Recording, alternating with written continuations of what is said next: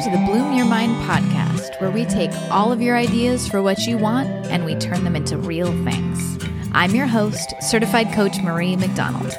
Let's get into it.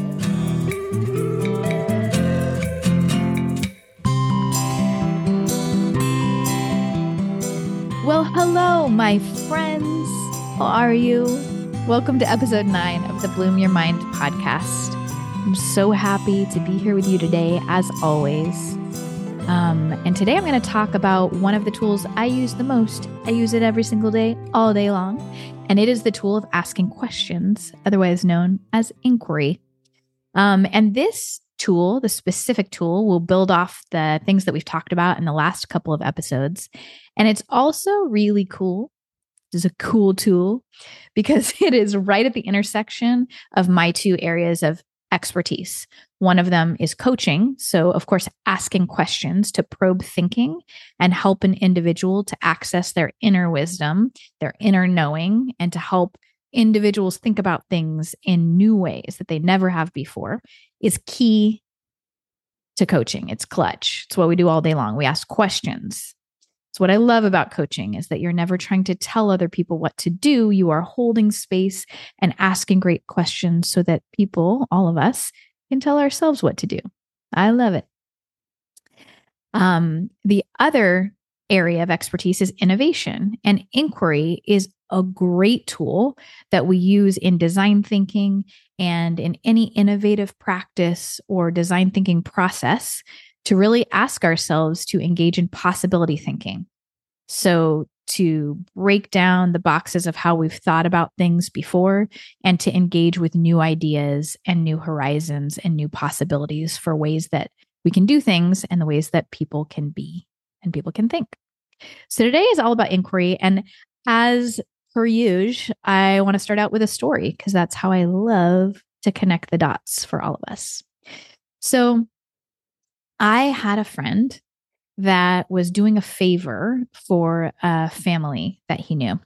And he was taking care of some of their things while they were gone on vacation, and they were gone for a while on this vacation. And he was taking care of plants and a house and all kinds of other things while they were away, and doing a great job of it. They got back from their vacation, and he went back to his life and handed back over all of the things that he had been responsible for while they were gone. And then he didn't hear back from them for a while. They didn't reconnect with them for a while to say thank you, to talk about what had gone down while they were gone. And he started to think that something was wrong. He started to think that he had messed something up, made a mistake in one of the areas of responsibility that he had while they were gone. And so he started asking himself that question: what did I do? Oh my gosh, how did I mess up? Why are they angry with me? Why are they not responding? And as he asked himself these questions, his brain gave him all the answers. Well, maybe you underwatered this plant and it died. Maybe you sent a piece of mail at the wrong time. Maybe you left a door unlocked. Maybe there were scratches on one of their favorite pans. He started coming up with all of the reasons that they might be angry with him, all of the ways that he might have messed up. And then he got so far into that rabbit hole of his brain giving him all the answers for all of the things that he could have done wrong that he reached out to them. And he said, y'all, I'm so sorry for whatever it is that I did that was upsetting to you. I promise it was unintentional, and kind of reached out in this way. And they came back and said, what? No, everything was great. You did a great job. What are you talking about? And he was sort of flabbergasted by this whole world that he had created in his head. Now, I cannot tell you how often I hear this day after day in coaching. We all do it. We talked a couple episodes ago about confirmation bias, about how we will have an automatic thought in our head, and our confirmation bias or our cognitive bias goes to work proving the thought true, finding examples of the thought everywhere. Our brains are not very interested in whether our thoughts are factual or helpful. They just want to find evidence of whatever's going on up there. So this is an example of how when you allow your brain to ask you these automatic questions that are often all about how did we mess up? Who's angry at us? Why have we been rejected? Why should we feel bad? Our brain is really, really good at asking those types of questions. And of course, then when we ask our brain that question, it will go to work finding the answer.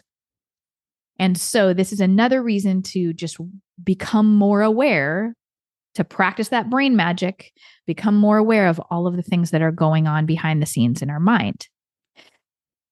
But here's another thing that we can do. We can get ahead of the game by asking our brain great questions to focus it on the things that we want it to focus on. So first, I just want to say, like, maybe after hearing that story, you can relate to some of this. Have you ever seen people making facial expressions while you're speaking or performing? Maybe you're speaking at a meeting. Maybe you're just speaking to a group of people, or even to someone at a restaurant or a friend, or maybe you actually are a performer and you're singing or public speaking, and you see the facial expressions that people are making that don't look like pure ecstatic joy. And you start thinking, you ask yourself the question, what did I say wrong? What did I do wrong? How do I look funny? Maybe your brain goes to work starting to assume what their facial expression means. And then you're asking your brain the questions that are going to give you really negative answers. Or maybe you ask yourself questions about relationships, like, why are we always mad at each other? Think of the answers that your brain will give you to that. Maybe you will ask yourself the question automatically, why do I have such a hard time making friends? Your brain will go to the work giving you really negative answers to that. Why can't I hold down a job? We often solve problems from this negative viewpoint when we leave our brain on automatic. But we can use this approach of asking ourselves great questions instead of the automatic ones that run through our brain all day long. And we can use these to change our lives by asking really high quality, empowering questions. We can get answers that inspire us, motivate us, and point us towards where we want to go. If you ask your brain questions like, how can I feel alive and happy and connected today? Your brain will go to work answering that question, and you will find all kinds of answers inside of you that are much more helpful than if you don't ask your brain that question and you just let it roll through the day undirected. So these are a few of the reasons why I love asking great questions. And then I will give you some more examples of questions that you can ask. Okay, so the 4 reasons why I think that practicing great questions every day is really effective is number 1, it will direct the mind to give us more of what we want instead of allowing the mind to do what it's really good at, which is to focus on avoiding what we don't want. So if we ask the mind, how am I possibly going to pull this off? I've never done this before. It probably will give us some answers related to the past about all the ways we haven't been able to do something in the past. If we ask ourselves the question, how can I approach this in a new way that is also full of fun and learning?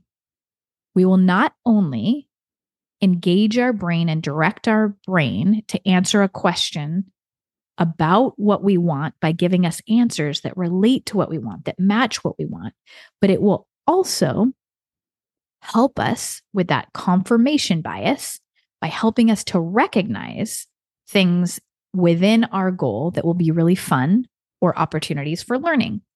So, right, we have given our brain the curriculum that we're looking for. And if it's left on autopilot, it will look for negative things. If we ask it a great question, like, how can I have fun and pull this off at the same time? It will go to work finding opportunities for that as we go along. It also incorporates a fundamental of design thinking and innovation. So whenever we want to break molds and engage our brain in new ways of thinking, we want to tap into something called possibility thinking. Possibility thinking is the opposite of our natural instinct to replay old belief systems. So, for instance, when someone wants to change their career or change a relationship, they often start by defining all of the things that they don't like about the situation that they're in. They start by talking about all of the ways that they want to get out of the relationship or the career or the environment that they're in. And I'll pause them right there and say, okay, now that we know that, that's fine. But what do you want? And oftentimes they'll say, well, I don't know exactly what I want. And I say, don't worry about it. Just start with describing what you want your day to be like. What do you want your day to be like? That's the first powerful question. What do you want to be contributing every day? That's another powerful question. How much do you want to work? What do you want to feel most frequently during the day? How do you want to incorporate your unique gifts? How do you want to play as you work? Or in a relationship, we might ask the questions, what do you want it to feel like? How do you want to connect to your partner? How do you want to play with your partner? And all of these ways of thinking engages the brain in imagination, in positivity, and engages positive thinking and positive emotions, which give us all of that access to creative thinking and innovative thinking. It gives us access to problem solving at a higher level than if we ask ourselves what we want to avoid. So it not only gives us more of what we want in our life, but it helps us to engage in the thinking about the future from the realm of possibility, which is one specific tenet of idea generation, which is how we come up with all new changes. So how can you use this in the day-to-day? Well, first of all, when you start out in the beginning of the day, you can direct your mind towards what you want. Many people practice gratitude practices where you just ask yourself what you're grateful for. And that is an incredible way to engage your brain to focus in on things that are helpful for you in the beginning of the day. And then as you approach your day, you can ask yourself questions like, how can I laugh really hard today? How can I serve the people around me? What is most important to me today? In this one day with the existence that I have, what is my top priority for what I want to accomplish, contribute, or create today? You can ask yourself the question, how can I live in line with my mission for my life today? How can I be an example of what's possible? Maybe you want to ask yourself, how can I have a really restful, restorative day? Whatever it is that you want, ask yourself a great question, and your brain will go to work giving you great answers and then fulfilling on those answers all day long.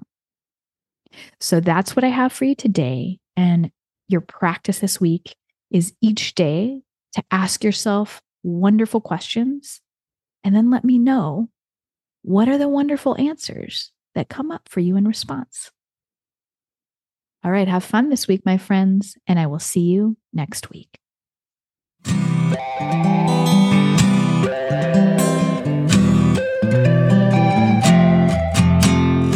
Thanks for hanging out with me, friends. If you like today's episode and you want more of them, please take 2 minutes right now to subscribe and give me a 5-star review on Apple Podcasts. Then send this episode to a friend. See you next time.